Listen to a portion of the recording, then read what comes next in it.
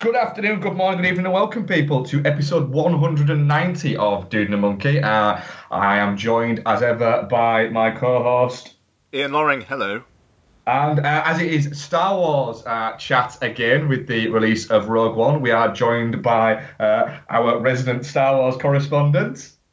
Hello, this is Steve, the Ginger Prince Nixon, and I am one with the Force, and the Force is with me.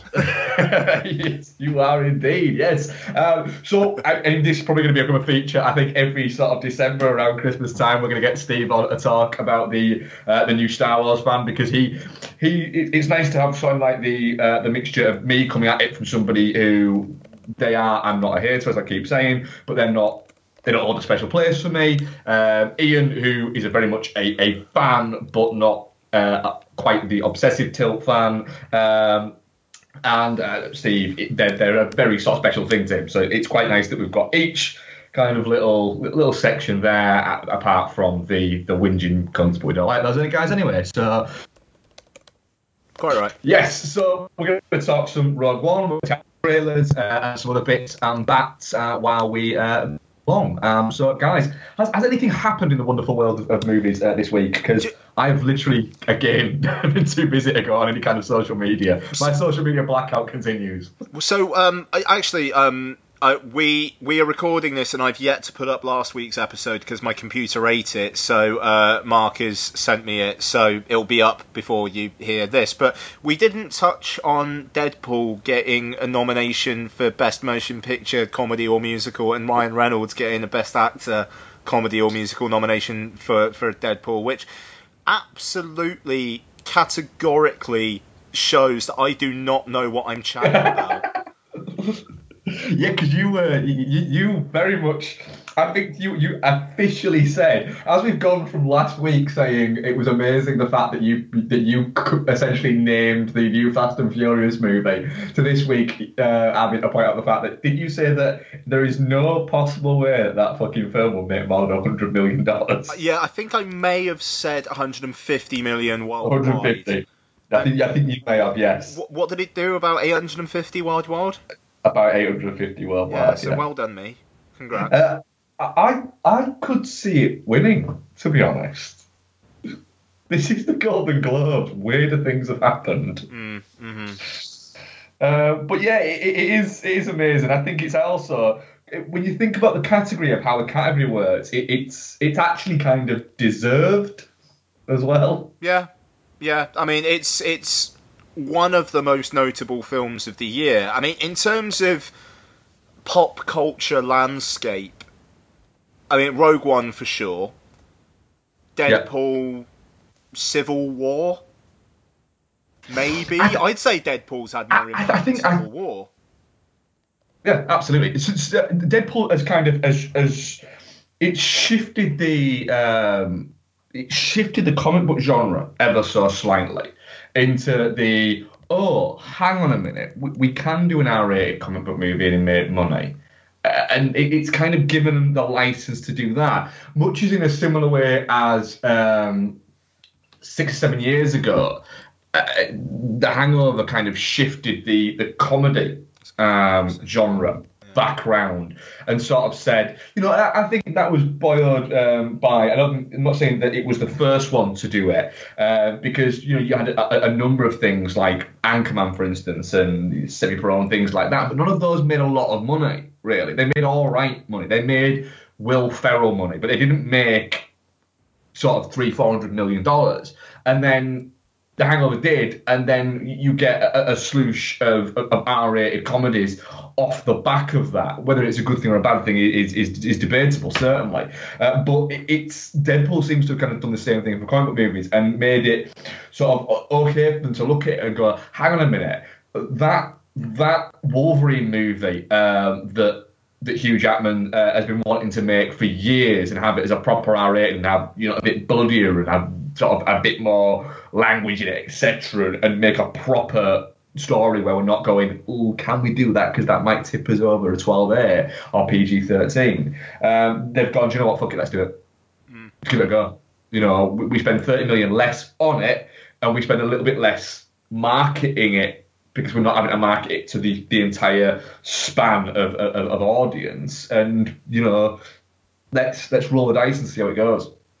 Yeah, absolutely. It's hell of a thing. I mean, the gold. Brad's gonna be on at some point, probably quite close in the new year, when it's like Oscar nominations time to Yes. have our chat with him. Bless him, he's been asking to come on, and it's just like, well, just tell us what you want to fucking come on for then. But tell us whenever you want to come on. yeah, no, exactly. But so yeah, there's that. But I don't know. Aside from that, Steve, am I missing anything? There been anything else really? And not that's come across my radar. What is it up against, Deadpool? That's a good shout, actually. Golden Globes, Best Motion Picture Comedy. Let's see what we got. There'll be some random one in there, won't there? There'll be like silence will be in there because at one point somebody cracks like a deadpan joke and they've gone, ooh, comedy. Silence got completely shut out, actually. I don't think did it not qualify for the Golden Globes? No, it did. It did. It did. Yeah. It just, like, to be fair, it only really screened in the last couple of weeks. Okay, best motion picture, musical or comedy. 20th Century Women, which I think is the new Mike Mills film. Deadpool, Florence Foster Jenkins. Speaking of Brad, he worked on that. La La Land and Sing Street. Also, La La Land will win. La La Land will win. Yeah. It's not going to hope, has it? But who's Reynolds up against? Yeah, that's what I was wondering. Who we got? Colin Farrell for The Lobster, Hugh Grant for Florence Foster Jenkins, Ryan Gosling for La La Land, Jonah Hill for War Dogs. That's a random one. That is a random one. I didn't know about that. I did notice that and go, really? I mean, don't be wrong. I am the one human on the planet who liked War Dogs. I have yet to watch it. I will, though. You should. You should. Mainly to tell me I'm an idiot.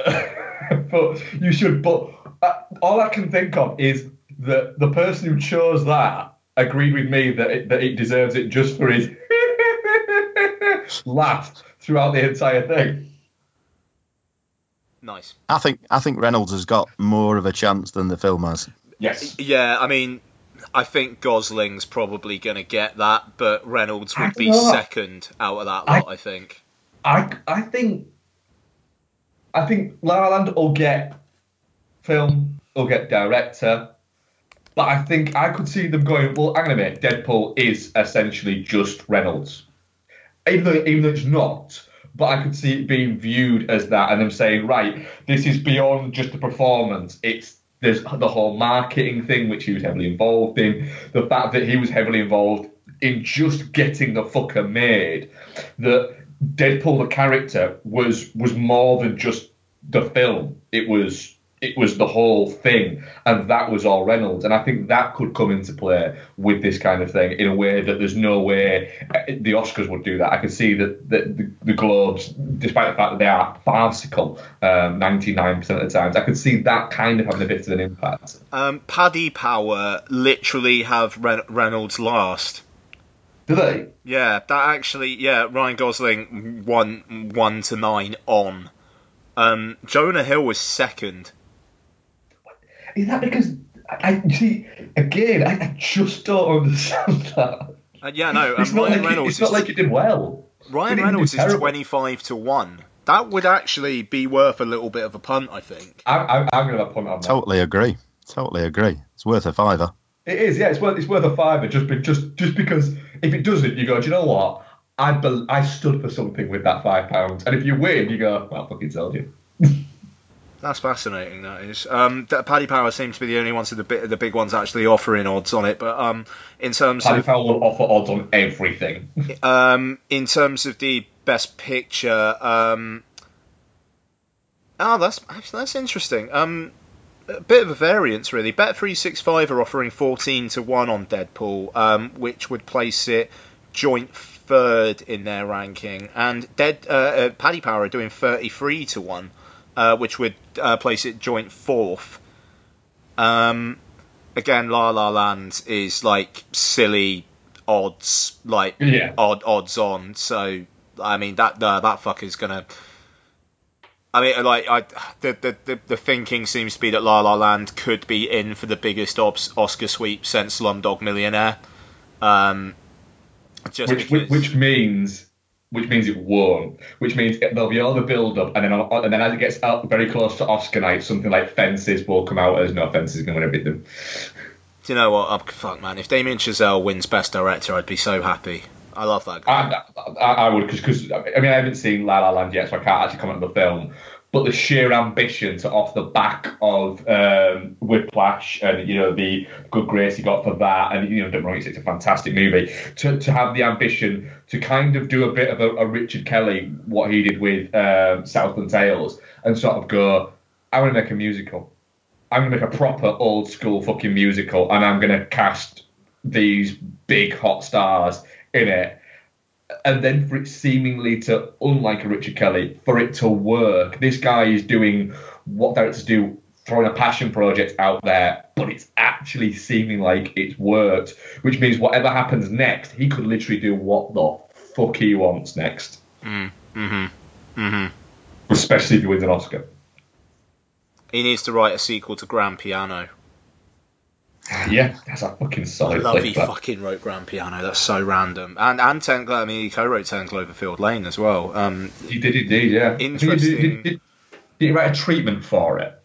He's got a credit, so he did a little something. But I think he wrote the second treatment for it. Interesting little career that guy's got going on. It proves he's got range, doesn't it? Yeah, fucking right it does. Jesus. Yeah. Should we jump into trailers? What have you guys seen this week? There's been a couple, but not too many. Go on, Steve. Why don't you start us off, bud? I've seen a couple actually. I don't know if you've talked about this on last week's show because, of course, Ian's not put it out yet. But the Furious 8 trailer. Yeah, what do you think? We did discuss it, but what do you think? I think it's the trailer with the word family in the most times in any trailer ever. Yeah. I know they count the F word in pictures, don't they? But this is a new F word. God, they drop it so many times, don't they, during that trailer?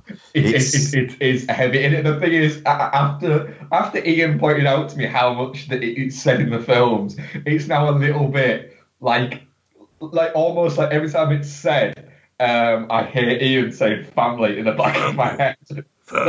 That's what I heard in the back of my head. So it's like this little, every time it said, this little knock. It's almost venturing into parody now, though, isn't it? It's almost like they're looking at the camera and winking when they say it. Yeah, very much so. But yeah, that looks all action packed, doesn't it? I'm sure it'll do similar money to 7 and 6. Yeah, it looks fantastic, and it just looks like a big bundle of fun. If you're on board and you're liking that series, and you're the person who wants to go and watch it, you're going to sit down for 2.5 hours, and you're pretty much safe in the knowledge of going, do you know what? I'm going to watch stupid fun and really enjoy it. And everybody's now set with this, that they're made aware that, do you know what? You're allowed to enjoy this now. Mm-hmm.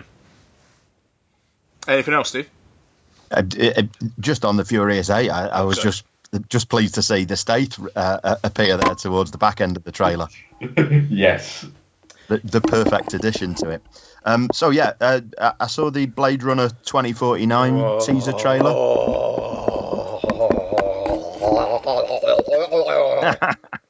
It's delightfully delicious, isn't it? It's pretty sploogey. I've got to be honest, I'm not a fan of the original Blade Runner films. Film rather, which I know is liable to get me lynched in some circles. I think it is one of those films. Yeah, I think that there's some, because I know Noel's he's not a huge fan of it. He said that he doesn't dislike it, but it just didn't click for him. And I think it is one of those films where, because it is very much one of the forefronts of sort of like that neo-noir kind of before that kicked off a little bit more towards the early 90s. It was like the forefront for those. I think it'd be quite easy for it to just not quite work for people. But having said that, this is this teaser is definitely getting me interested. I mean, I think they found a perfect fit with Villeneuve, to take this sort of franchise forward. And I think Harrison Ford's found a bit of his mojo back. and looks like he could be up for this. So yeah, I'm definitely looking forward to it, having seen that trailer.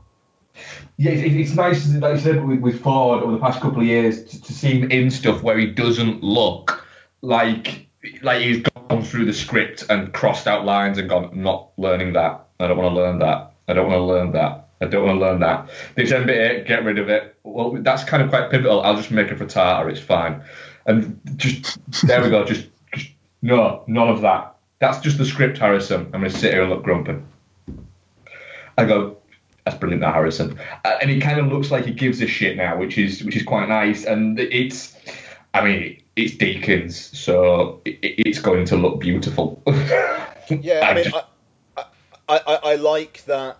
You know, you've got the urban sprawl cityscapes going on there, but you've got new imagery to the Blade Runner world as well, like the kind of the desert type stuff. I mean, that looks fascinating. Like, is that where he ended up after he went off with what's her name? Rachel? Is that her name? Yeah. At the end of Blade Runner, is that where he ended up? I mean, like, she, I would assume, died off. Could you imagine if they brought Sean Young back for this? That'd be crazy. I But wonder how drunk she is now. oh, fucking you! She's had a lot of years. Yeah, Jesus Christ.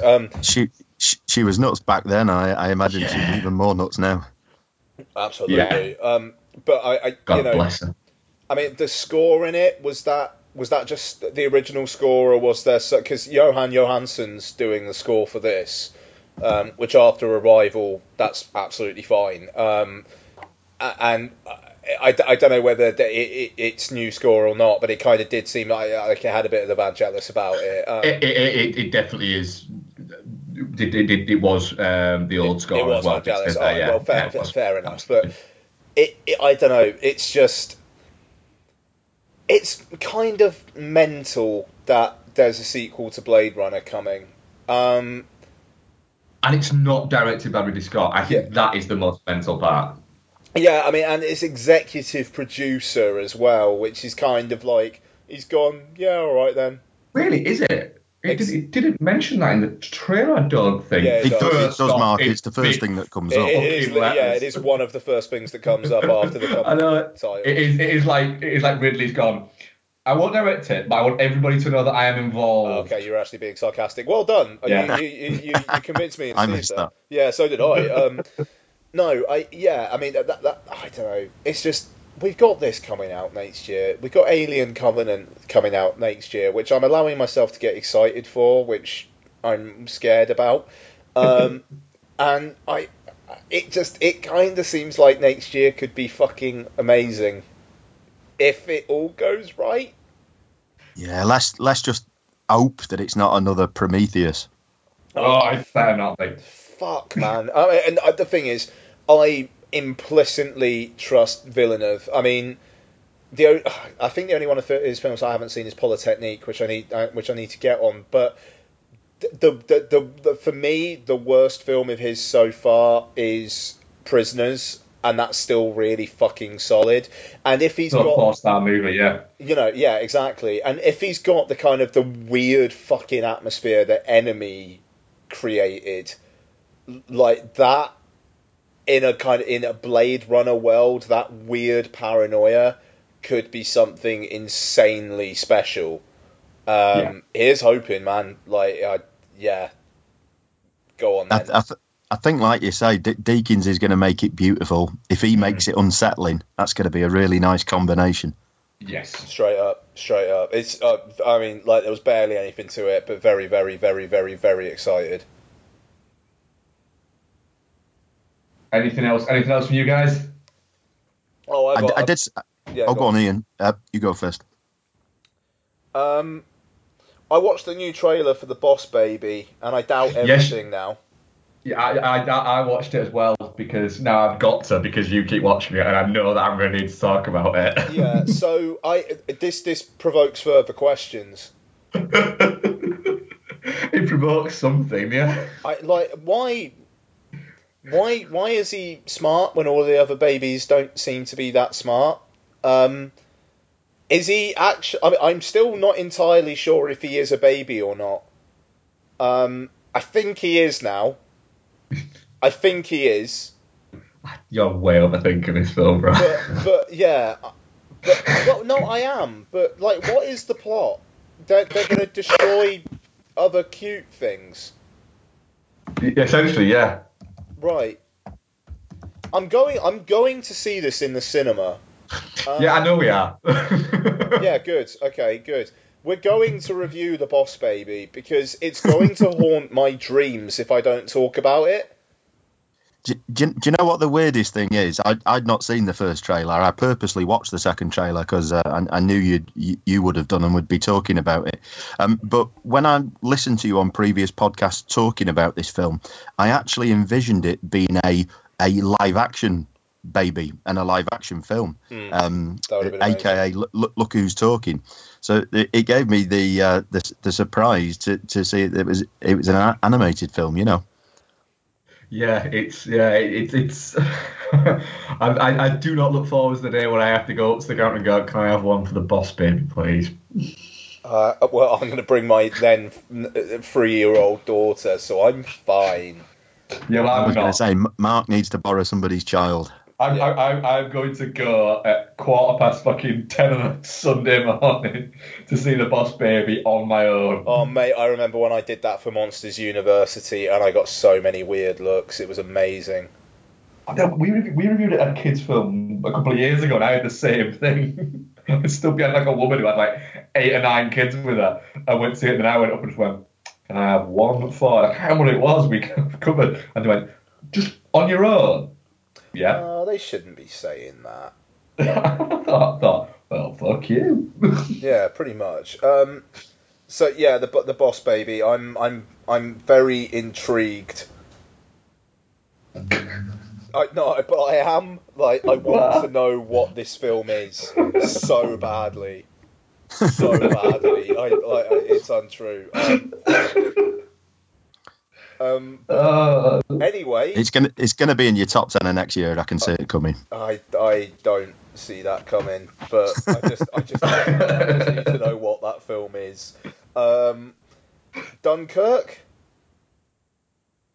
We didn't talk about Dunkirk last week, Yeah, did we? he's honest. No, we didn't. I think it came out the day after we recorded. It looks like it's going to be big, is what I'll say. Yeah. It looks like it's going to be strong. It's a massive story to kind of to tell, and it does feel like it's something that would kind of pique Nolan's interest. It's a Chris Nolan film, so I'm immediately kind of on board and excited for it. His trailers always do have a little bit of this. He doesn't really want to give away much in his trailers. He just wants to show you a little bit of what's going on and kind of go, right, this is what the story's about, but I don't want to give you too much of what's going to happen in the same way as he did with Interstellar. I think that's pretty much it. I like the fact that you can clearly tell that a lot of it is set work, etc., rather than just a lot of CG. Obviously there will be CG there, but yeah, I'm thoroughly on board. And Tom Hardy, the Spitfire pilot. I mean, come on. Hardy, Murphy, Rylance, great cast until you get to Harry Styles. Well, I read a thing about that essentially with the Harry Styles thing is he did actually audition for it, apparently the part, and it wasn't until about a week after that they kind of cast him, and the casting agents and the producer like you've got to go for this guy. That Nolan was like, all right, cool, and you keep mentioning who he is. Is he one of One Direction? Because Nolan he doesn't really. He does seem that sort of person that wouldn't be interested and wouldn't know that. He doesn't. But all from what you understand from interviews with him, he doesn't own a mobile phone, doesn't sort of go on Twitter or Facebook or anything like that. He just very much does his kind of the thing that he does. So there's a possibility that story might be one of those legends that could have a little bit of truth in it. But yeah, it's certainly going to be interesting. And there seems to be a lot of people out there who are desperate to dislike the next Chris Nolan film, which I can never quite get, to be honest. I think I'd rather see Nobby Styles in a film than Harry Styles. You never know. He might turn out to be great, or he might die.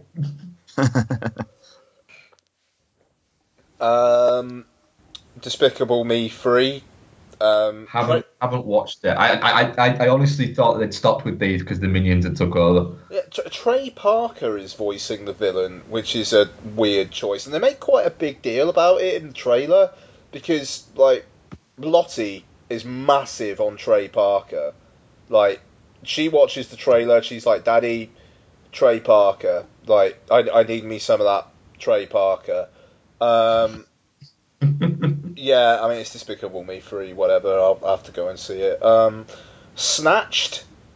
Amy Schumer teaming up with Goldie Hawn. Sure. Yeah, yeah. I mean, the trailer's not terrible. It looks fairly entertaining, but don't you think a little bit that Goldie Hawn? I'm going to say something harsh here and probably get pelters from fucking the maybe one girl who ever listens to this, but she looks a little bit like a 7-year-old beauty queen that's been Benjamin Buttoned, and it's just distracting. Fucking hell. It is, and look, dude, if she's good enough for Kurt Russell, man, she's good enough for me. All right, like. Yeah, but if it came out that they had an open relationship, you wouldn't be surprised, would you? I don't know. I mean, I think I like Golan. She's funny, but she's not been anything for a long fucking time. age. Yeah. You know, and the thing is, she's a great.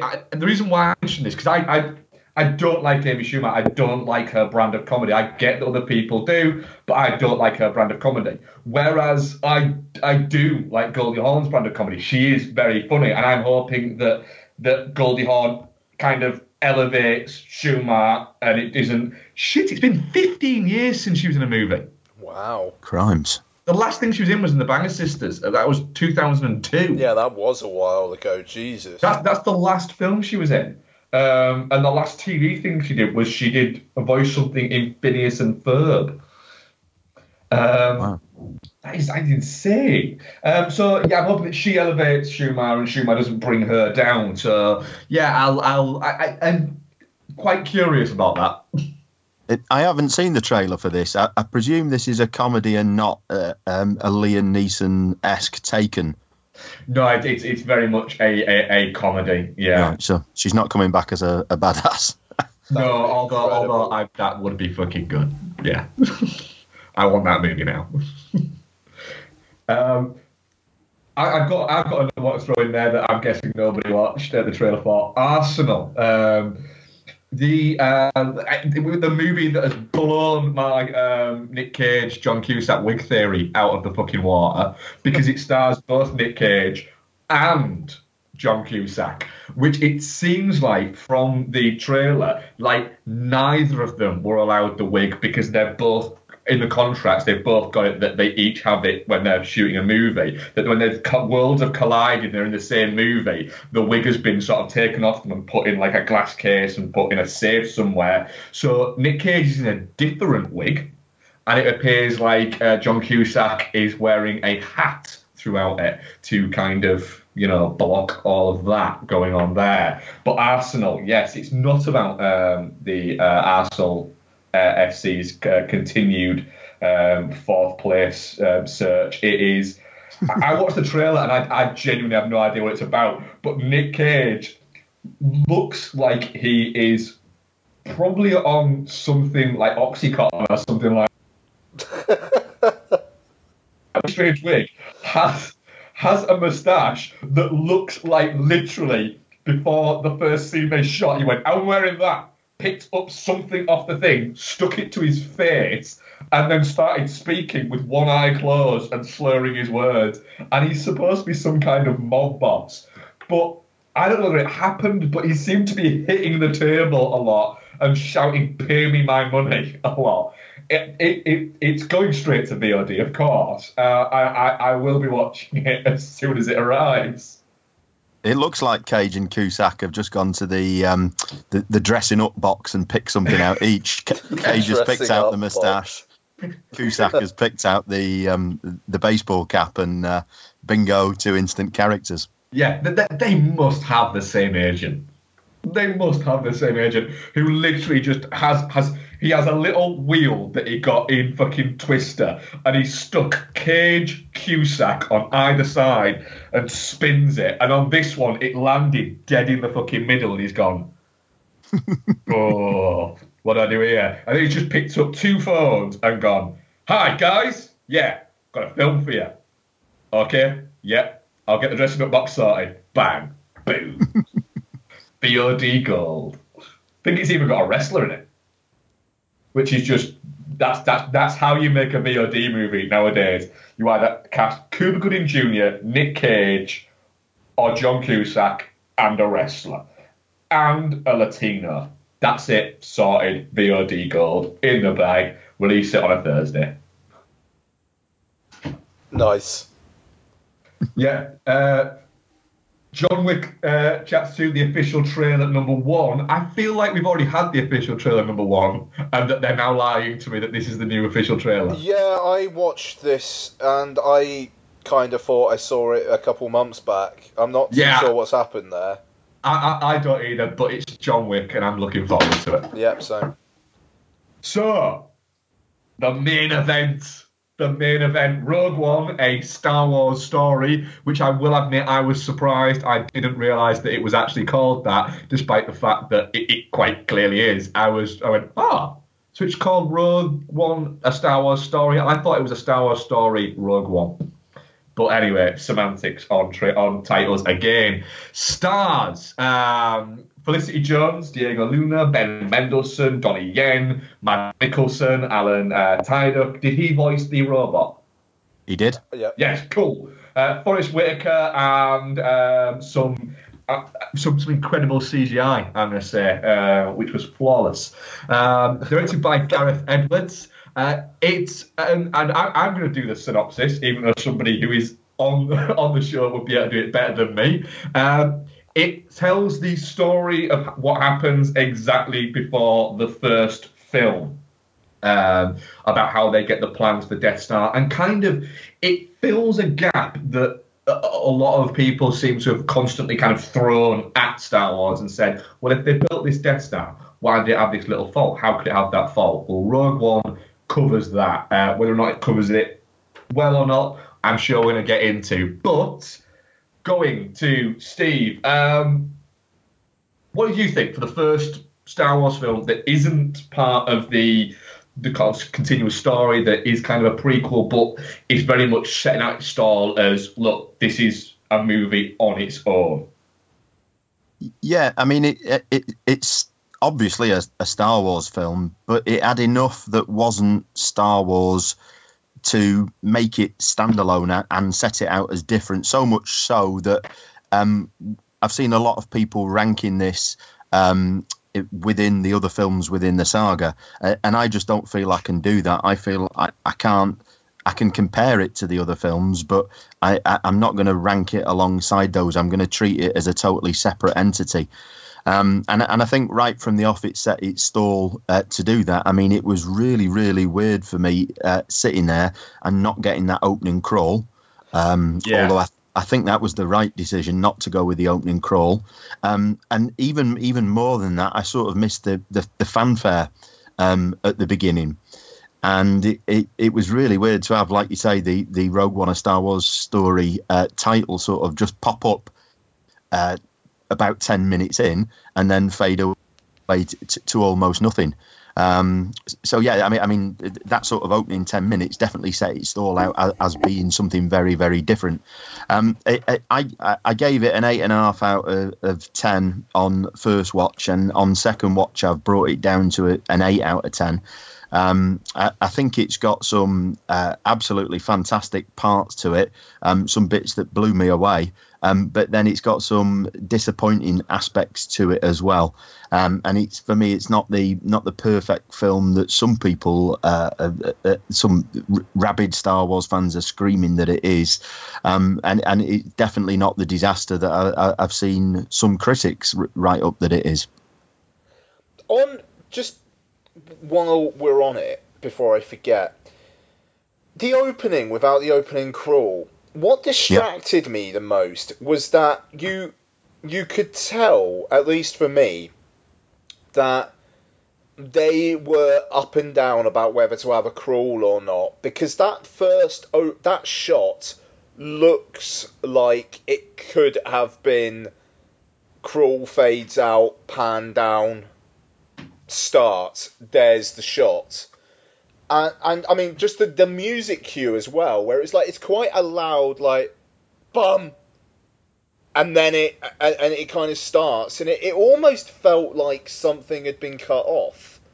I strongly suspect one was written, and I strongly suspect it's been in and out and shake it all about until they decided not to. Well, yeah, I think they'd have been foolish to have not at least written one and then done it, looked at it and gone, right, do we or don't we, and had one prepared. I think it'd have been foolish to have not. But I mean, I agree. I think it was probably for the best. Like, the opening crawl does kind of feel like something to differentiate the episode films from the other films, and you still get A Long Time Ago in a Galaxy Far, Far Away at the start. So that, yeah, it's fine. The fanfare, yeah, totally. But I mean, to be fair, they've kind of retconned that with the new versions on iTunes now as well. I think it's only episode 4 that has the fanfare at the start. Or at least, I think maybe 1, 2, and 3 do, but 5 and 6 don't. Like, my iTunes versions, actually, if you guys keep talking, I might actually have a look at that, because that's going to bother me. There's so many versions. Keeping it all in your head is quite difficult. Every Star Wars film starts with a big object moving across the screen. So of course the original film starts with the Tantive, the blockade runner going from right to left, and then the Star Destroyer following it. And even The Force Awakens started with the shadow being cast over the planet as the Star Destroyer moves across. So that wasn't necessarily unexpected to me, that we sort of started, even though I didn't know what it was for the first sort of 10 seconds, it's the planet rings, isn't it, that we sort of swoop in, almost like Jupiter's rings, we're sort of swooping past and down onto the planet. I'm still trying to Like that.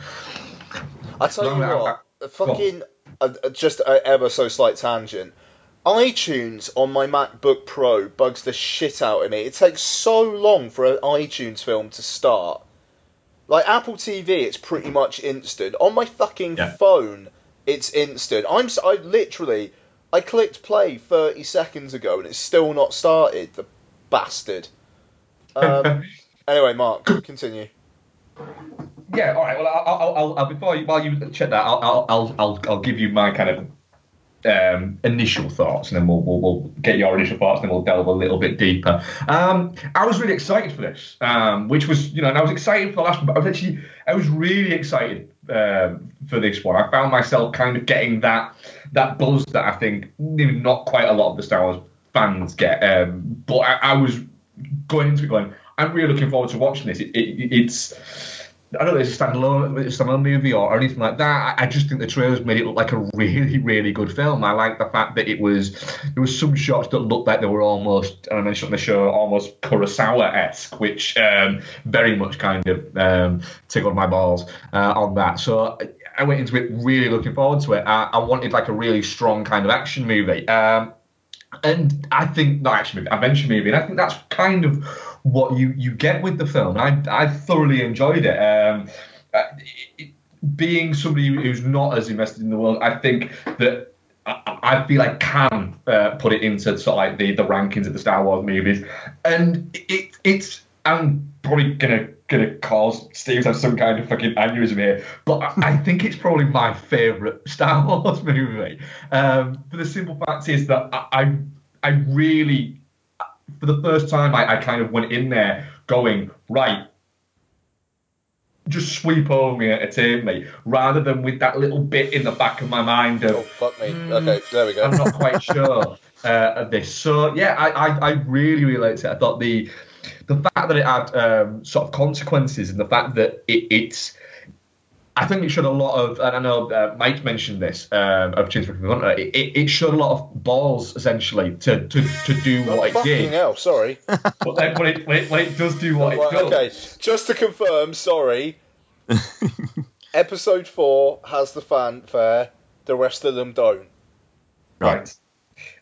So it has the balls to kind of do exactly what it should do, which is remember we are guys, we're all spoilers all the time, but let's face it, you've seen it if you're listening to the show. In the fact that it goes, well, hang on a minute, the next film starts literally moments after this. So we have to kill all I these couldn't people. believe how close it took to. Sorry. Sorry. I couldn't believe how close it got to the actual start of New Hope. When you get this home on Blu-ray, you'll be able to basically pop one out and pop the other in straight away and just carry on. I didn't expect it to go that close. No, I didn't. I mean, I'd read something or imagined something that had said that it started 2 weeks before, which seems now like a weirdly fucking specific amount of time for it to start before. Like literally, they got the plans and went, right, we better wait 2 weeks, and then that Death Star going down, motherfuckers. I mean, so yes, I don't know where I got that from. I mean, Ian, go on. What are your thoughts? like one of the thrilling things about the ending as well is the fact that, apart from maybe, I don't know, like Clone Wars or Rebels or just general kind of expanded universe stuff, this is the first time in a Star Wars film that you've really seen Vader go at it against, like, basically someone who wasn't Luke or someone under him and he's just force choking. It's full tilt Vader, and he's fucking terrifying. Like, they capture the whole kind of like how scared they all are of him so well. But I love the fact that he is not the focus of the film, and instead you've got Ben Mendelsohn, who is kind of the big bad and kind of not, and he's just a bit of a dick. He is perfectly cast. That is what Ben Mendelsohn does when he does that kind of role. Ben Mendelsohn can play that kind of role, or he can play broken kind of, down his luck middle-aged man. I wanted him to be a little bit more of a bastard. I was a little bit disappointed in the character of Krennic. Yeah, he shot some scientists in cold blood. He shot Galen Erso's wife in cold blood. But he was nothing compared to Tarkin, and that was the real surprise for me. The massive part that Tarkin plays in the film, a fantastic surprise. I love Tarkin. He's one of my favourite characters in the universe. So to see him come back and was a great pleasure for me, but he sort of overshadowed the character of Krennic, which he's meant to do. But it just took a little bit away from that character, and I think Mendelsohn was a little bit overshadowed by it. If we're going to talk about Tarkin, I haven't even said my overall thoughts. I very much like the film, but we'll talk obviously. The CG Tarkin and the CG Leia didn't work for me. I didn't know that Tarkin. I saw this on Thursday afternoon, so it was kind of before Twitter started talking about Tarkin. So it was an interesting surprise. But the thing is, the first scene he's Talking in. About Tarkin sounds like a Crowded House album. Talking about Tarkin sounds like a Crowded House album. It's very good, Mark. That joke was so good you said it twice. The thing is, it does that. All right. the first scene with Tarkin in is like Ben Mendelsohn walks in and he's talking to him, and Tarkin's looking out at the Death Star, and it's his reflection. And I was thinking, right, that's Tarkin. That's pretty cool. And then he turns around, it's like, and that's done. No. I thought if it was just a subtle, like, looking at the Death Star, talking to Mendelsohn, not even looking at him, it's a reflection, so you can get away with the CG not being great, then awesome. But I swear, and this must be my mind filling this in, but there's a shot where Tarkin turns around and walks past Mendelsohn, And it almost, that, Steve, I think you'll know this. In the special edition of A New Hope, when Harrison Ford walks over Jabba the Hutt's tail, and it was like they had to put that bit in because they couldn't quite like match the frame properly. Yeah, it was the only way round it. Yeah, so and it's a bit juddery. Mm. I Yeah, almost thought you're there not was the a only moment person who like said that. this, Ian. Really? Yeah, you're not the only. Really? Yeah, I was talking to. We recorded our Star Wars Action News thoughts last night, and someone on the team pretty much said the same thing. They described it as Tarkin having a bit of a bobbly head. It's it's not there. It's even though they like got like the kind of the craggly face, it all still looks like it's had some Vaseline put on it, and it's all a bit too smooth, and his face looks a bit cartoony, and I mean like Peter Cushing didn't have a cartoony face. I suppose in a way it almost had a kind of like a stylized art face, but just it like the kind of the sharp lines, but not. I don't know. It didn't work. And Leia I, at the end. You see, I think you've got to be wary of judging this too harshly. I agree with Leia at the end. I think if she didn't need to turn around, because it was only that sort of split second, that one word that she utters. But they had to bring the way they wrote it. They had to bring Tarkin in as a major character, so you couldn't sort of avoid it. And I think you've got to compare it against sort of previous efforts at this. I could see some of the things that you're talking about. But compared to prior efforts where it's a definite case of uncanny valley and you can't believe the character, I actually thought this was pretty damn fantastic. The fact that at times I thought I was looking at Cushing from certain angles, and the amount of times they used this effect in the film, I thought it was astounding. It's never going to be 100% perfect, but for me it just shows you how far they've come with this sort of thing. And I wouldn't be surprised if this wins awards for special effects, for this reason alone. I would quite like to rewatch Tron Legacy for a number of reasons, but one would be just to see how Jeff Bridges in that holds up now. Like what was that? 2009, 2000? No, 2010. 2010. So Yeah, we're 6 years I think removed. this shit's all over it. Okay, fair enough. All right. Like in my mind's eye, it kind of feels similar, but I'm gonna take your word for that. It's like playing a fucking, I don't know, like playing Halo, like the Xbox version and playing the like the spruced up version on Xbox One. It's like, okay, this is how I remember it looking. So it might be something like that. But I mean,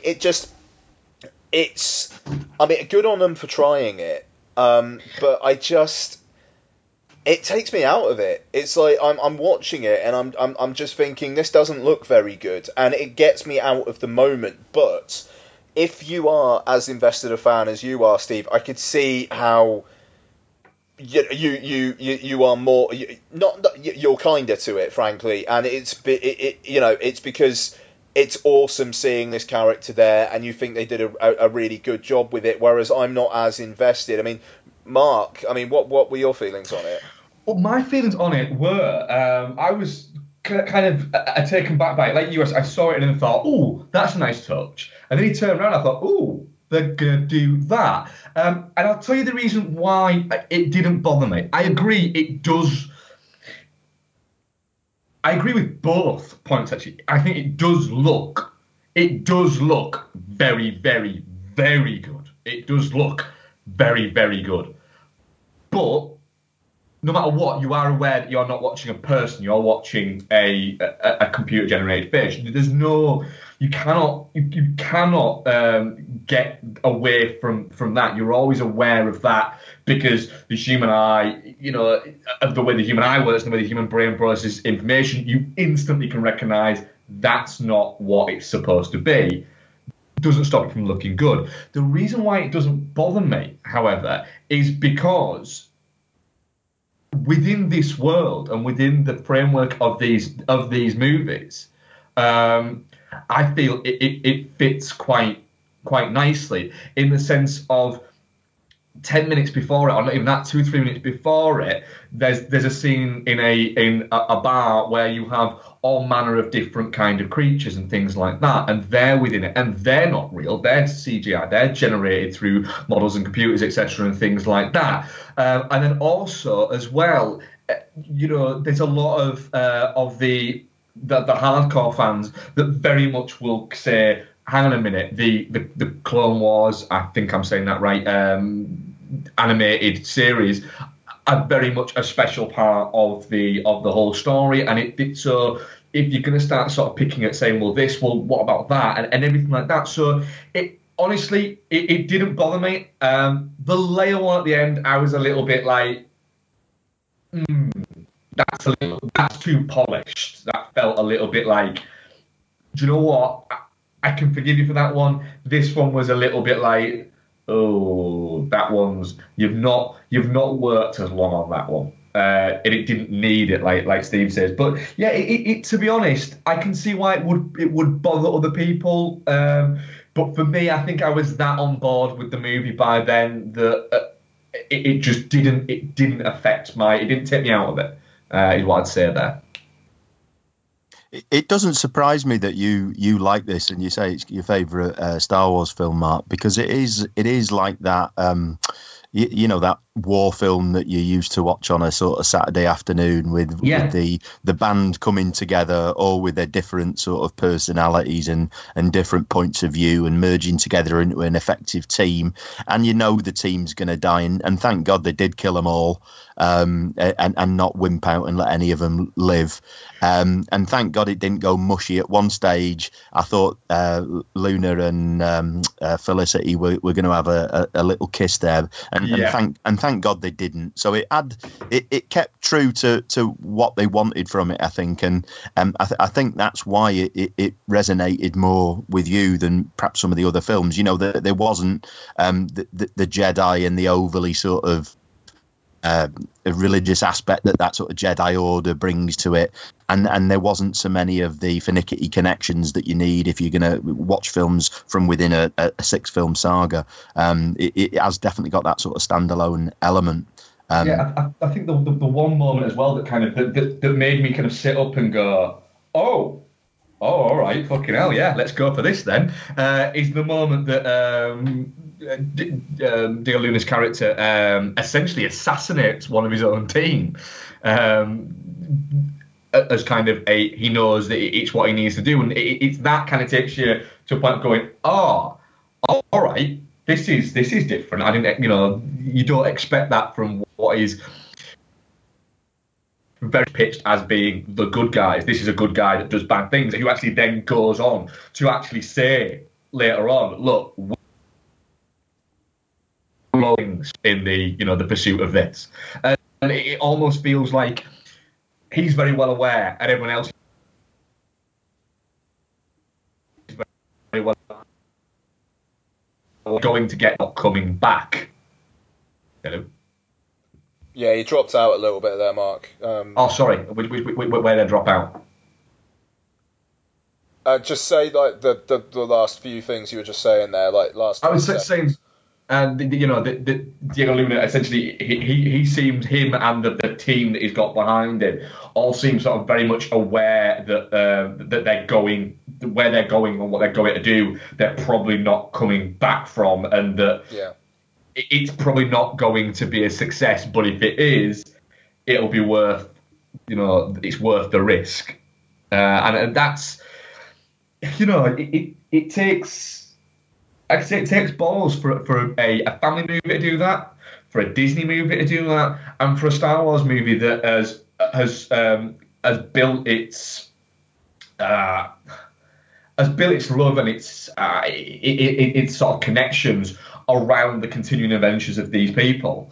They've gone, look here, have these characters. Aren't they brilliant? Yes. Aren't they fantastic? Aren't they amazing? Oh, by the way, they're all dead now. It takes I know there was constantly saying this is a standalone movie, but it's still, they've gone, do you know what? Yeah, you can have your figures, you can have these things, but you can only have them for one fucking movie. Unless we go sort of backwards and do something standalone in the About past. See what I'm? Cassian See what I Andor, mean? yeah. I mean, Well, yeah. Do you know what? I I'd was be fine thinking with they were that. more likely to go. The double act that sort of shone through for me was the Zatoichi, the blind swordsman, and Wang Jian. Those two had sort of a bit of a brotherly relationship, and I can see him perhaps seeing the success of that and maybe spinning those two off at an earlier juncture. They seem to be. We met them as sort of guardians of the Jedi temple that was on Jeddah, and they sort of you dropped a little bit of Jeddah. Yeah, Just got it. yeah. And they dropped a little bit of knowledge talking about them as being the guardians of the wills. Yeah. And if you know your Star Wars lore, that's got sort of Yoda connections. The idea of the book of the wills.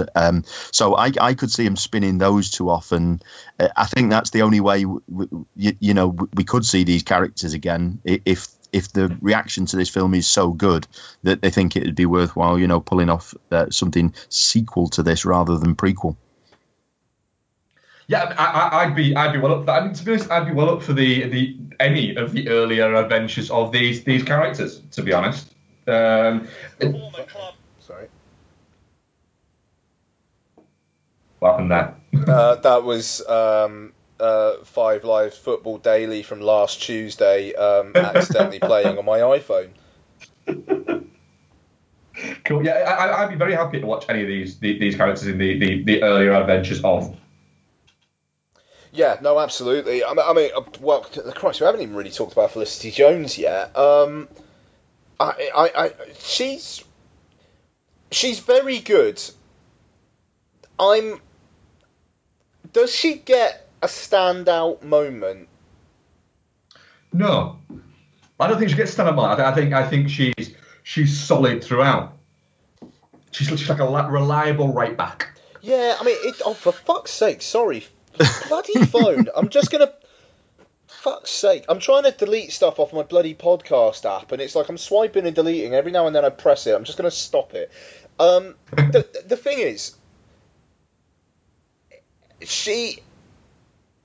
I come away from the film, and I'm thinking, I really like Ben Mendelsohn, I really like Donnie Yen, I really like Jiang Wen, and bloody Diego Luna had his moments, and Forrest Whitaker was fun, and she's Forrest was awful. Oh, really? I thought. Yeah, we'll come back. Keep going with Felicity, right. And we'll revisit Forrest. Yeah, okay, fair enough. But she has some inspiring speeches every now and then, and I didn't quite think that they worked. And maybe it's that she's part of an ensemble, and the teaser trailer. That shot at the end of the teaser trailer where like she turns around and it looks like she's in the Imperial outfit and the lights kind of go on like around her, and and like Forrest Whitaker going like, "What would you do?" And it's like none of that stuff. That shot, that line, not in this film, and it almost feels like maybe originally. There was a moment, and it got taken out. Yeah, maybe there was some more meaty material there for her. Maybe there was maybe there was a bit more of a struggle there because it's very much. I want to find my father. I want to find my father. I want to find my father. Father dies. I want to avenge my father. I want to avenge my father. I want to avenge my father. They shortchanged her, no doubt. I agree with you, Ian. I mean, she was in the prison van. She kicks ass with a load of stormtroopers. You think this is a great scene for her, and then the droid comes and bitch slaps her to the ground and steals the scene completely. And I felt a lot of her scenes were like that. You felt this could be her standout scene, and then something else steals it away from her. And they sort of built a few things in. So when they went to the prison, not the prison planet, the facility where they were dealing with the kyber crystals where her dad was, she had to climb something very, very tall, and that was all preparation for she is going to do some climbing later on. And I just felt they didn't really develop the character as much as they could have done, and I think you're probably right. Something was probably lost in the reshoots that would have helped us with that. I think if you're going to do a comparison with Daisy Ridley, she falls quite a bit short for me. I thought Agreed. Daisy Ridley was an amazing find and was fantastic in The Force Awakens, and I don't think Felicity quite cut the mustard as much. Yeah, which I mean is a surprise. I don't know. It's a shame. I really like Felicity Jones, but she's also one of the weaker aspects of A Monster Calls. Even though I think that's more down to miscasting of the character than anything else. So I don't know. You come away from Rogue One, and she's very far down the list of things you talk about. As is evident here, because it's taken us quite a while to get to her. Now, I mean, okay, Forrest Whitaker. Forrest Whitaker, it can be hammy and a little bit shit. I thought he was both in this. And so did I, but I quite enjoyed him because he's hammy and a bit shit, but he's Forrest Whitaker. I don't know. And again, I mean, it kind of feels like there's stuff missing there because you've got the whole like he sees her down the hole and he's like, you stay down there, and then cut. And then there's there's like nothing in between. You don't really, other than him being a plot point, that you know, there's not really much of him there.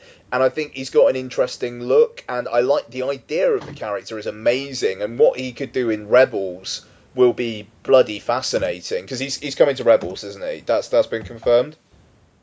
Yeah, it's definitely been confirmed he's in the next season of Rebels. Yeah, I just felt it was a bit of fan service to sort of link this film to the cartoons. I'm not a fan of the cartoons. I've not watched all of the Clone Wars yet. I think I've only watched 3.5 seasons out of the 5. And I've only watched half of Rebels. That they just haven't resonated for me. Perhaps I'm getting a little bit old now and becoming one of these Star Wars fans who sort of clings to what he knows and doesn't like some of the newer stuff that the kids are getting enthused about. But I definitely saw him as a bit of a fan service addition. Just to have the name Saw Gerrera in meant more than to actually sort of flesh out the character and do anything interesting with him.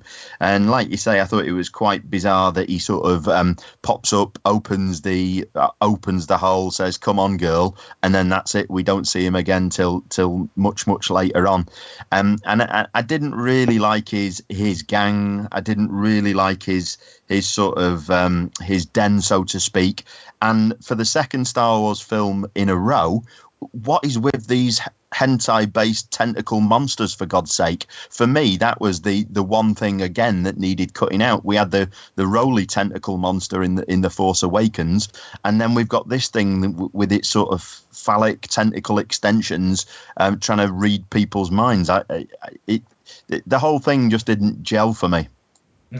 I was just disappointed that he didn't, after he took a hit on his nitrous, didn't scream out "Baby wants to fuck." To be honest, because that was weird to see in a what is it? Because as that happened in my brain, I was going, "Oh God, I want him to say "Baby wants to fuck." He's not going to say it. I kind of want him to say it. I want a gif of that to say "Baby wants to fuck" across the bottom. If I could make gifs, that is what I would make, but I can't. And I don't quite want it enough to kind of spend the 8 minutes it would take me to learn how to do it.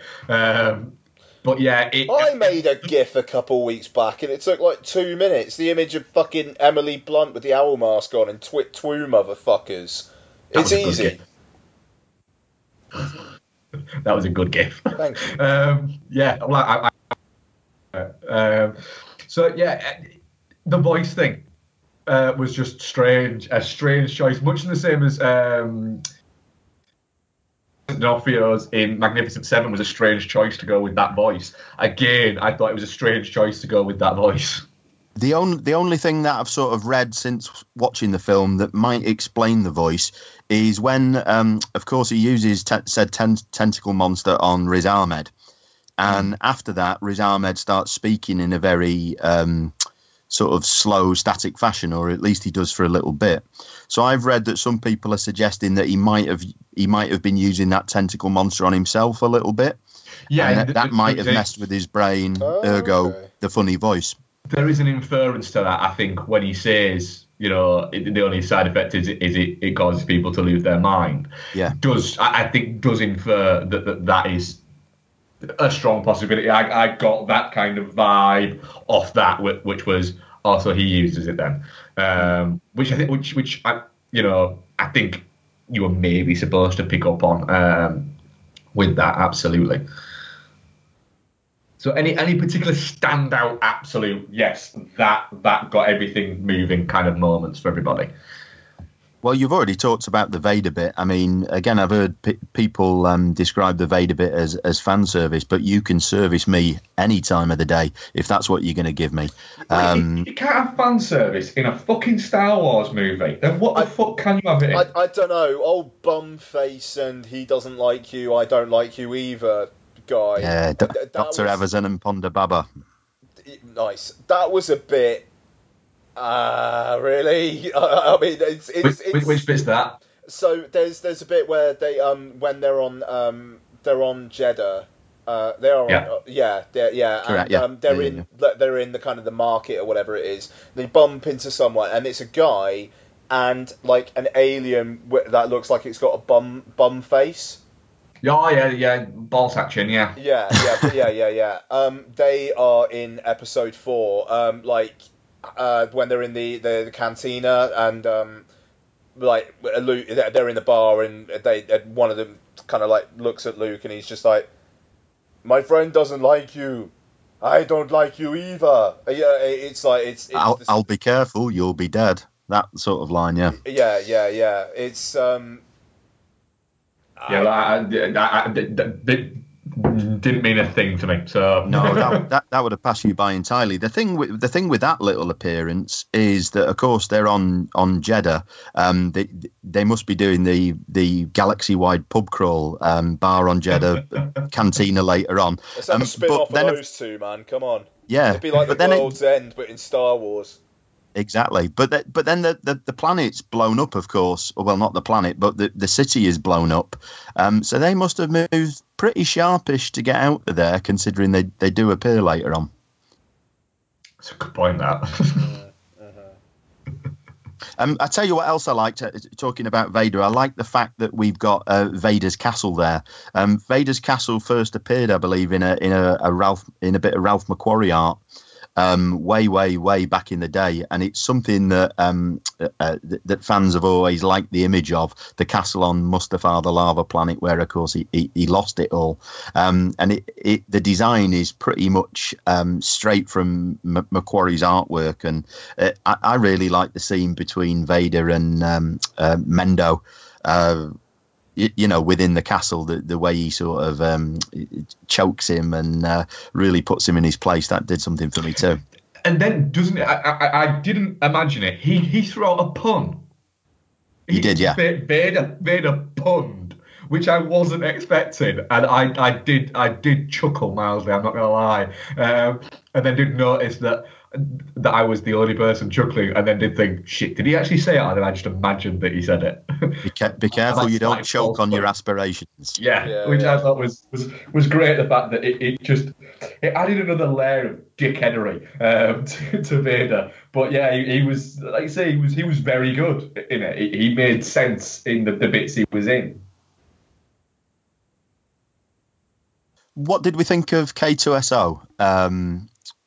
Again, a lot of the talk I'm hearing and reading is that he's possibly the favourite character out of it, that they really like the sort of dry humour. Love the dry humour of it. I thought it's very good. I described it a little bit like, it's the android kind of full circleness of it all, in the fact that, the C-3PO kind of made androids that could sort of talk in films and had a character and a personality to themselves. That kind of set off. There were ones before that, but that kind of was the blueprint for it. And then they've kind of moved through the ages as that. And then you got to sort of like TARS in Interstellar. And then this was like a cross between C3PO and the have sort of full movement, etc., and everything like that, but had that kind of statistical deadpannery of something like Tarzan Interstellar, which worked really quite well. And I found it amusing in the fact that he almost he was very well aware of the fact that he was getting jealous of Felicity Jones and didn't like her. And then kept on saying, statistically, we're going to come out with it. And he felt like a rounded character rather than, often what these things can feel like is a little bit like, oh, that's for kids to carry around a fluffy toy of. This doesn't feel like that. It feels like they've written an actual character that happens to be an android. Yeah, I mean, I warmed to him at the start where he's kind of like Drax in Guardians of the Galaxy, where he just kind of says what he's thinking, and doesn't really have an off switch with that. I found it a bit expected, but later on, the third act I thought he was great. And I mean, his whole kind of like final struggle. I actually thought was a really lovely kind of character moment. Really, Yeah. His whole, he seems like a badass. He's fighting everything off, but then like every time it cuts back to him, he's a bit more fucked. And then, Yeah, he got a very good death scene, and the fact that he feels like a character within it, which is the whole point of these things. I mean, they all get really good death scenes. Yeah, all the death scenes are really, really well done. They're not too overblown. They're just very much this happens, and they happen, I think in a right kind of sequence almost. Yeah, I mean, I thought the third act was really quite striking. I mean, the the Felicity Jones Ben Mendelsohn kind of climax, and Diego Luna saves the day, which again is kind of robbing Felicity Jones of some agency there, which is a shame, especially considering the personal vendetta she has against Mendelsohn, and Luna kind of comes in with the final shot. Yeah, really, that's a bit reductive, I suppose. But then the rest of Especially it, as she is a badass as well. yeah, quite. She's been established that she very much can take care of herself. She could obviously kick Mendelssohn's ass in this, obviously, but the deaths of the characters and the kind of the melancholy beauty of the whole thing is very well done, and like the shot where the kind of the Death Star hits in the background and the kind of the wave comes up. I mean, it's really lovely. What I would say though, Michael Giacchino has to fucking put in his Losty type score somewhere. Throughout the rest of the film, it feels John Williams-esque, and then that cue at the end, that could have been taken from an episode of Lost, as could the moment at the start of the first Star Trek film where George Kirk dies, and his pregnant wife is like jettisoned off into space. Blah, blah, blah. It's that kind of strings and kind of maybe piano kind of thing, and I immediately just think, oh, it's Michael Giacchino. I'm so glad you bring up the soundtrack, Ian, because I own all the Star Wars soundtracks naturally, but this is one that I'm not going to be picking up at all. I heard someone describe it as if Giacchino was carrying all the sheet music to all of the Star Wars films, and he was carrying the sheet music to Lost, and someone bumped into them. He dropped them on the floor and then just picked up some bits, and that's what he made the score out of. I really didn't enjoy the score. I thought it was all over the place. There were little snippets from the original trilogy, little snippets from the prequel trilogy, little snippets from the sort of cartoons, and like you say, a big Lost influence as well. And for me, it never really committed. One of the things about Star Wars is that certain key characters have iconic themes that crop up again and again through the movie, and I just didn't get any of that at all with this score. And I mean, it's a shame because Alexandre Desplat was supposed to be doing the score, and then he dropped out a few months back. And it's I would much rather hear his Star Wars score. I'd much rather. So yeah, I don't know. But the thing is, the imagery and what it all means, I think, makes up for that. Yeah, I don't know. It kind of feels like Jack in Lost has just had some sort of melancholic revelation, and by the way, the planet's blowing up. Mm. Yeah. I will say K2SO, the CG for him, because it's not an uncanny valley thing, flawless. Yeah, It just looks like beautiful. he's there. Just looks like he's there. There was only one little bit where it didn't do it for me, which was when they were climbing up to the top of a rock to look at Jeddah from a distance. The actual sort of climbing of the robot up that craggy outcrop, that didn't quite look right to me. But that was the only time. Otherwise, like you say, I think it was flawless. And his death reminded me a little bit of Terminator 2. Like you were saying, he's taking massive hits to sort of save others. It just reminded me a little bit of Arnie going down in spectacular fashion to save everyone else. Mm-hmm. Fuck. Do we have anything else? It kind of feels like we've. I think it kind of feels like we're at the end, sort of getting for it. Yeah, I mean it's certainly a definitely not shit from me. A very definite not shit. Don't get me wrong, it's not really truly my top 10 of the year, but it's a very enjoyable film, and I will watch it again quite gladly. Whereas, to be honest, I probably will end up watching The Force Awakens again at some point, but I'm not exactly chomping at the bit to give it a rewatch. Even though I did enjoy that, it's just I kind of gone. I've watched that. I liked it. I don't really need to see it again. Whereas with this, I'm a little bit like, do you know what? I watched that, enjoyed. I liked it. I would happily watch it again. It's 5th of 8 for me, but still definitely not shit. What's above it then? The original three and The original 3 and Force Awakens. I think Force Awakens is fucking fantastic. So yeah, Steve.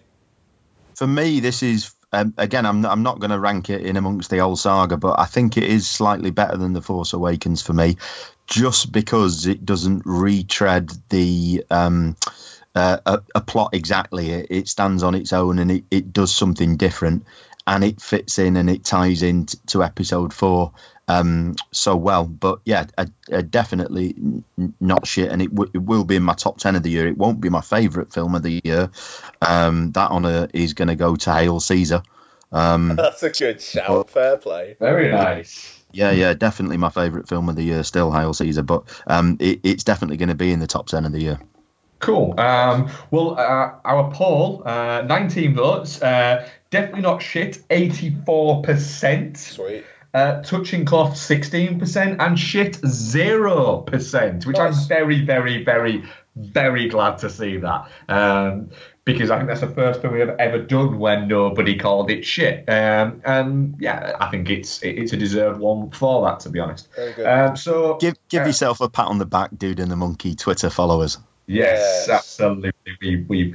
We chastise you enough. You've got it right for once. So, Steve, what have you been watching the past sort of week or so? I will go with most recent back to the sort of couple of Rogue One viewings. So yesterday I had my Christmas watch of The Muppets Christmas Carol, which for me is a film I love to watch at this time of the year. Nothing quite beats Michael Caine singing with a frog, does it? And it's got some great tunes and some nice interpretations of the three ghosts.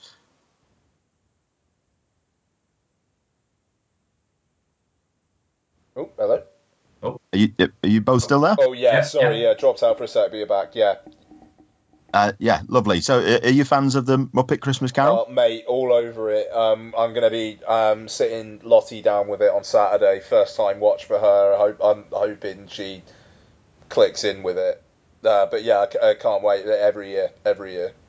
it's one of the Nice. few Christmas movies I don't get on with. Fucking hell. I know. And it's the thing is, I've tried with it numerous times, and I just don't get on with it. I find myself switching off. I don't dislike it. It's not a terrible movie or anything like that, but it's the one where when I've got errands to run on Christmas Eve, Becky and Isabel watch that together while I'm not there because I want to watch other stuff.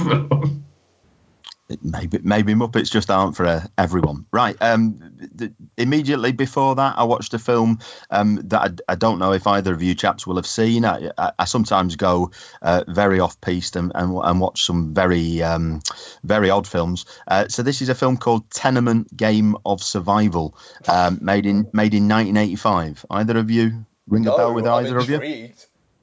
So this is it's basically set in a tenement building in the sort of South Bronx region, and there is a gang of hoodlums that are pretty much very similar to the sort of bad guys in the original RoboCop, you know, that sort of a gang. And dead early on in the film, they get taken away by the police. So all the occupants of the tenement decide to have a bit of a knees up, celebrate the fact that they're finally gone and out of their hair, only for the police to let them go. And of course, the first place that they go is straight back to the tenement, and they sort of terrorize the tenants. And the tenants are your typical mix. You've got a pregnant woman, an old widower, a blind man, some small kids, a whore. And when the gang get back to the tenement, they start raping, they start torturing, they start killing.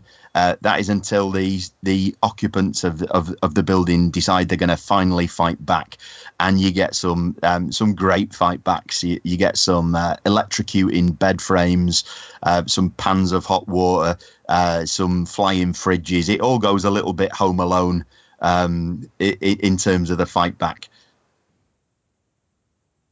That sounds quite interesting. That sounds fucking great. Yeah. It's not high quality, but it was a bit of entertaining fare on Saturday night.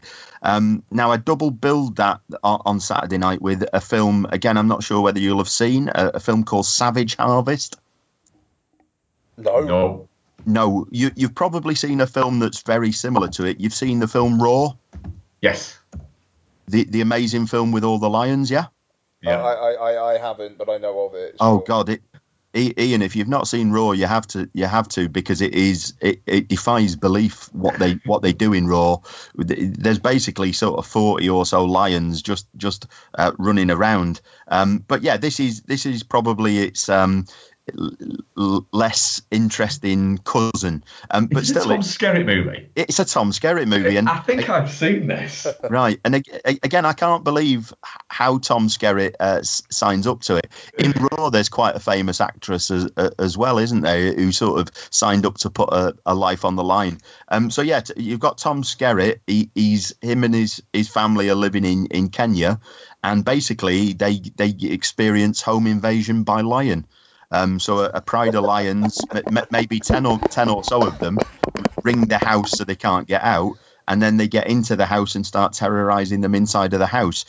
It claims to be based on true events. Personally, I can't see it, and it's not quite the insane experience that Raw is. But again, there's some unbelievable real-life lion footage, and there must have been some injuries. I know during Raw there were some really serious injuries sustained by the cast members, but I can't believe that Tom Skerritt got away without being at least nibbled by these lions during this film, and what possessed him to want to do such a potentially dangerous film is beyond me. Yeah, I'm pretty sure I've seen it. The Tom Skerritt thing rings a bell, and the Lions with that. I just saw the VHS thing. I'm pretty sure I rented this on VHS. Yeah, again, it's not a quality watch, but I'd seen Raw, enjoyed Raw, so I thought I'll give this a poke, and it's not quite as good. But yeah, what a weird film for Skerritt to find himself in. Yeah, Raw is Melanie Griffith in it, and Tippi Hedren. Yeah. I mean, again, two actresses that you wouldn't think could be putting their lives on the line in such a dangerous shoot. And Jan de Bont's the cinematographer on it as well. Correct. Yeah. I think the only other one I watched, the sort of this side of Rogue One, was much more recent and up to date. It was the latest Louis Theroux doc. I don't know if you've seen it, My Scientology Movie. The kind of the word on it slightly put me off because I've heard that it's just watch but go in clear, which I already have. But I'm intrigued to see what you think. Yeah, well, I've not seen Going Clear, so I've not really got a comparison there. And I've got to admit, I think it is slightly weaker Louis. I've seen much better takes, but still interesting nonetheless. He basically has been trying for a while to make a documentary on the Scientology movement, and he hasn't been able to figure out a way in. And then someone suggests to him, why doesn't he almost try and make a movie about Scientology? So he rocks up right near to where the whole movement is based, and he starts to advertise for actors. So he hires an actor to play David Miscavige. He hires an actor to play Tom Cruise. He's not actually trying to make a whole film. He's basically hiring these actors to portray little scenes based on real life events, and the real life events are coming from a guy who used to be his position title was the Inspector General within Scientology. He was one of the top brass and then got out and left.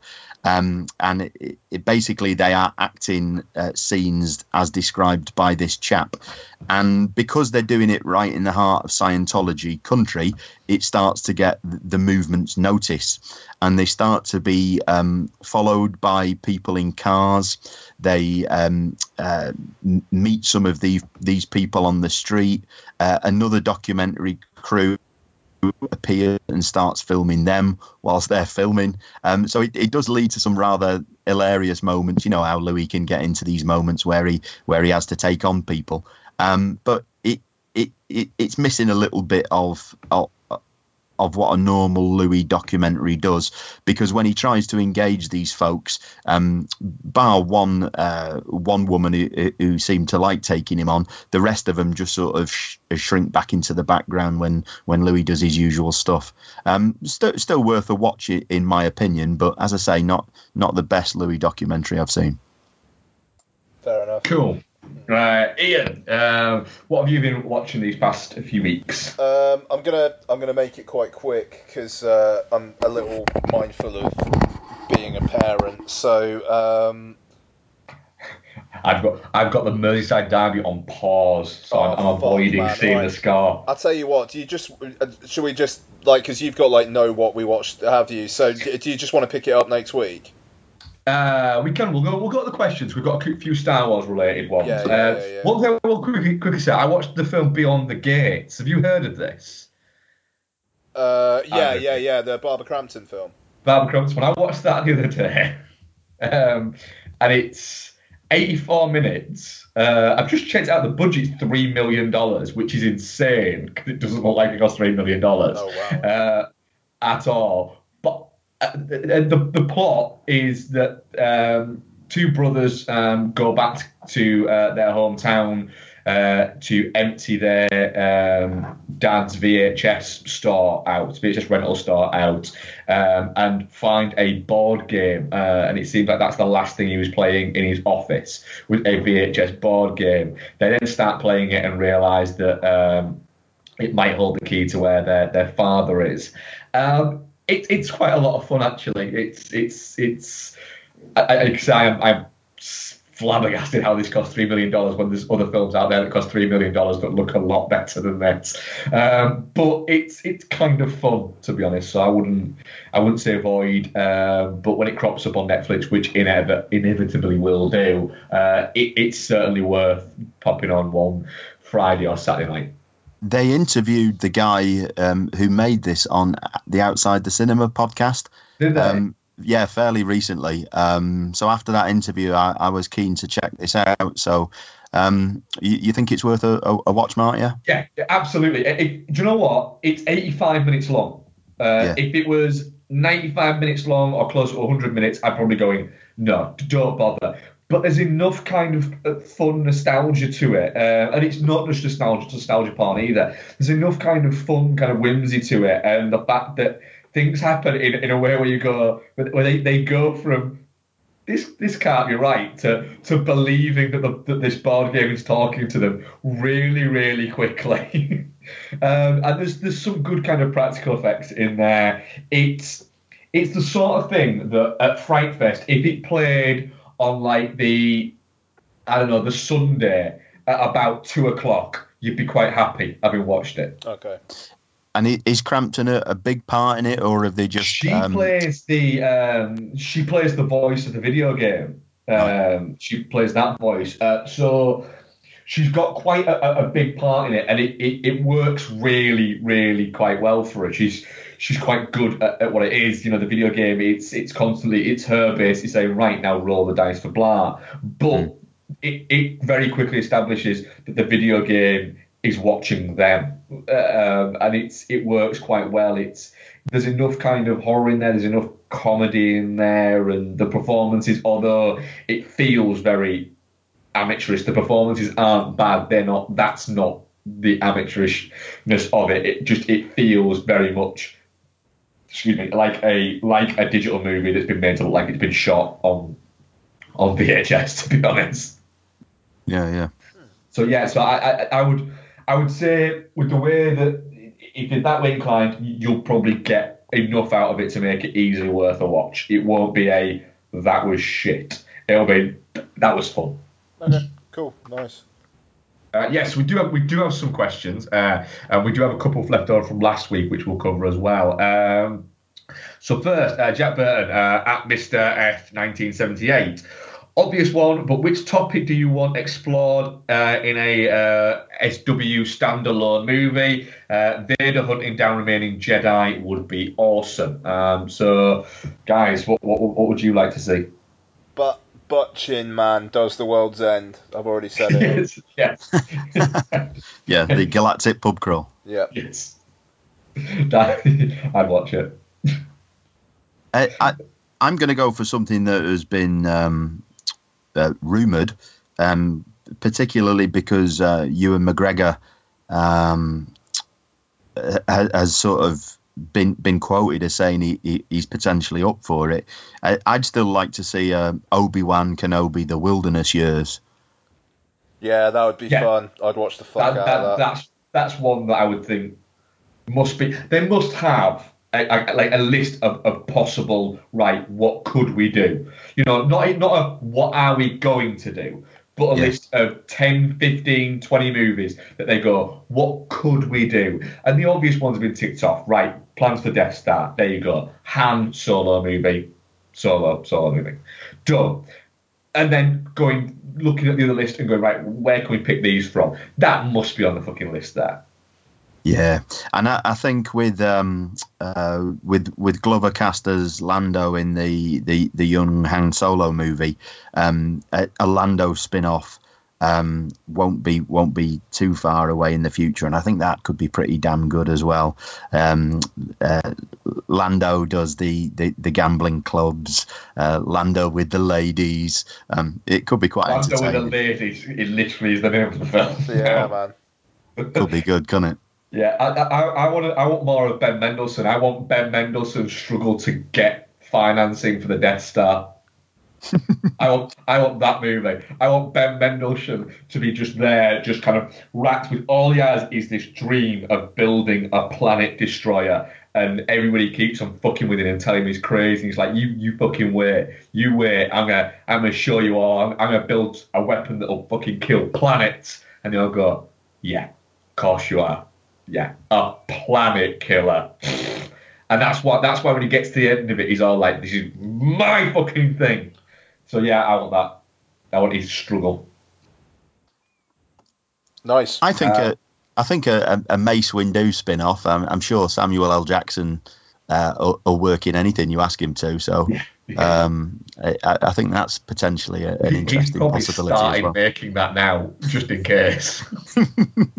He's got the Samuel L. Jackson team on, and he's gone, right, let's start making this. And then when they greenlight, we can go, we're already halfway there. Wouldn't surprise me. Yes. Rick Kidd, at Rick J. Kidd, what other film series would you like to see a spin-off from, and what would the story be?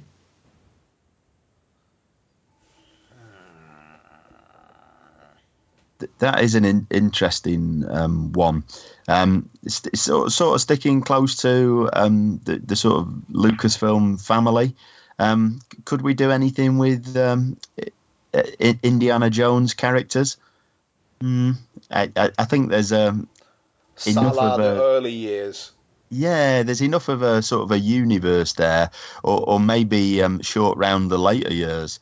I think Yes. there's enough of a universe there to definitely explore. I mean, they sort of did, didn't they, in Last Crusade when they started with Young Indy. And of course, there have been the Young Indy Chronicles. So yeah, I think there's probably some scope to revisit Indiana Jones without going all nuking the fridge again. Yeah. There's definitely something they could have done with that if they wanted to expand that kind of universe. I like a film set either on the prison in Escape from New York or Escape from LA, that just kind of tells you a story about the day-to-day life of somebody in there, because those worlds fascinate me. So do you know what? Fuck it. I'm gonna go. It'll be. Oh shit! What's his name? Motherfucker. Can't remember his name. Peter Fonda's character in Escape from LA. I want a spin-off movie of that guy.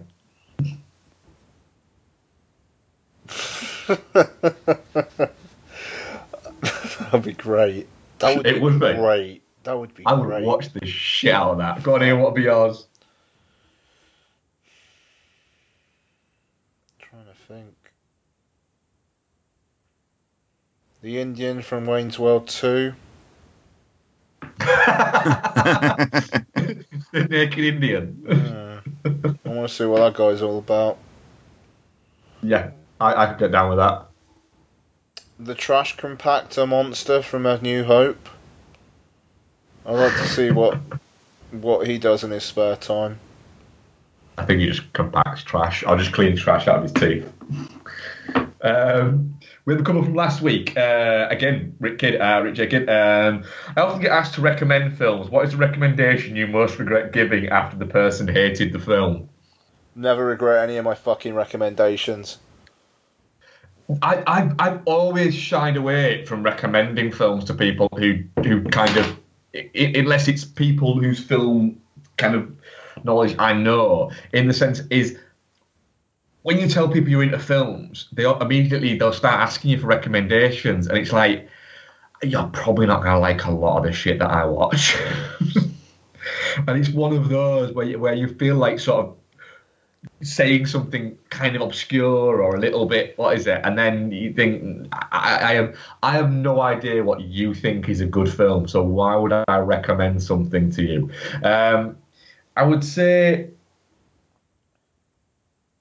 I think I told Beck's parents to go and see Interstellar at the cinema, and then no, it was Inception at the cinema, and then he did, and they came back and just sort of said, "Oh, it was really, really good, really, really good." It's like, all right, you enjoy it then? Yeah. And then about 5 minutes later, like, didn't really get what's going on there. And I thought, oh, do you know what? I forgot that when they watch a film, they have it on and they watch it, but they don't actually pay any attention to it at all. Yeah, that's not To the point. Yeah, to the point where they could watch a film the next day you could say, "Oh, I just like this bit," and they go, "What bit was that again?" It's like you've literally had it on in the room and haven't watched it. Any ideas from you, Steve, on that one?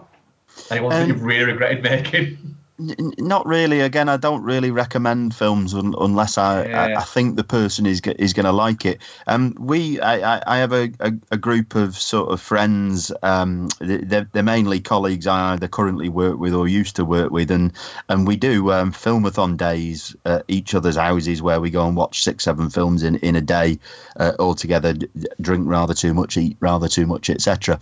And I remember they're not all of the same sort of genre focus that I am, and I remember making them watch Suspiria once, and there were definitely a couple of the group who just could not cope with it at all. The sort of bombastic nature of the sounds and the colours, I think really put some of them off Argento for life, and it's not really characteristic of all his output. No, it's certainly not. It's certainly not. Final question. Dan Orty at Mondo Dan. In keeping with this week's big release, which Star Wars prequel best represents your personality? Episodes 1 to 3 only, fuckers. 3. 3. I'm a Mardy bastard. At work, I can rather be like Anakin, where, you know, I would happily kill some younglings if it meant that people didn't keep on saying stupid fucking shit on calls that I then had to try and coach them out of. I'm going to go 2, in the fact that I still exist, but I'm well aware that most people who come into contact with me don't get on with me. And you've just stolen my answer completely, Mark. Yeah. Well, that was episode 190, which it contained a very good long Star Wars chat, which was great because it's the big film release of the year. So thank you very much, Steve, for joining us there. You said that the Star Wars Action News podcast comes out. When does that come out? Yeah, well, we did a giant recording sesh last night. So it's our big end of year in review show. So it'll actually come out in a couple of parts. So there'll be one part that comes out before the end of the year, and then one part that starts the next year. The first part is very much a Rogue One breakdown and Rogue One review, and then the second part is very much collecting focus, because that is, even though we're a Star Wars podcast, it is very much about Star Wars collecting. So the second part will be, as I say, focused on the collecting aspect of 2016. Cool. Look forward to that. I'm definitely going to listen to the Rogue One bit of it. The collecting thing will probably go straight on my fucking head. But I will be listening to the Rogue One thing just because it'll be interesting to hear people who know a lot more about this shit talk about it around me, because I really did quite enjoy it.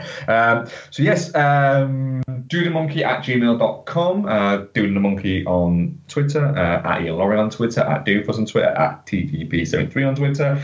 Ian, anything else? What are we covering next week? Passengers, yes we are. We're covering Passengers. Nice post-Christmas, pre-New Year show. Should be a nice relaxed one.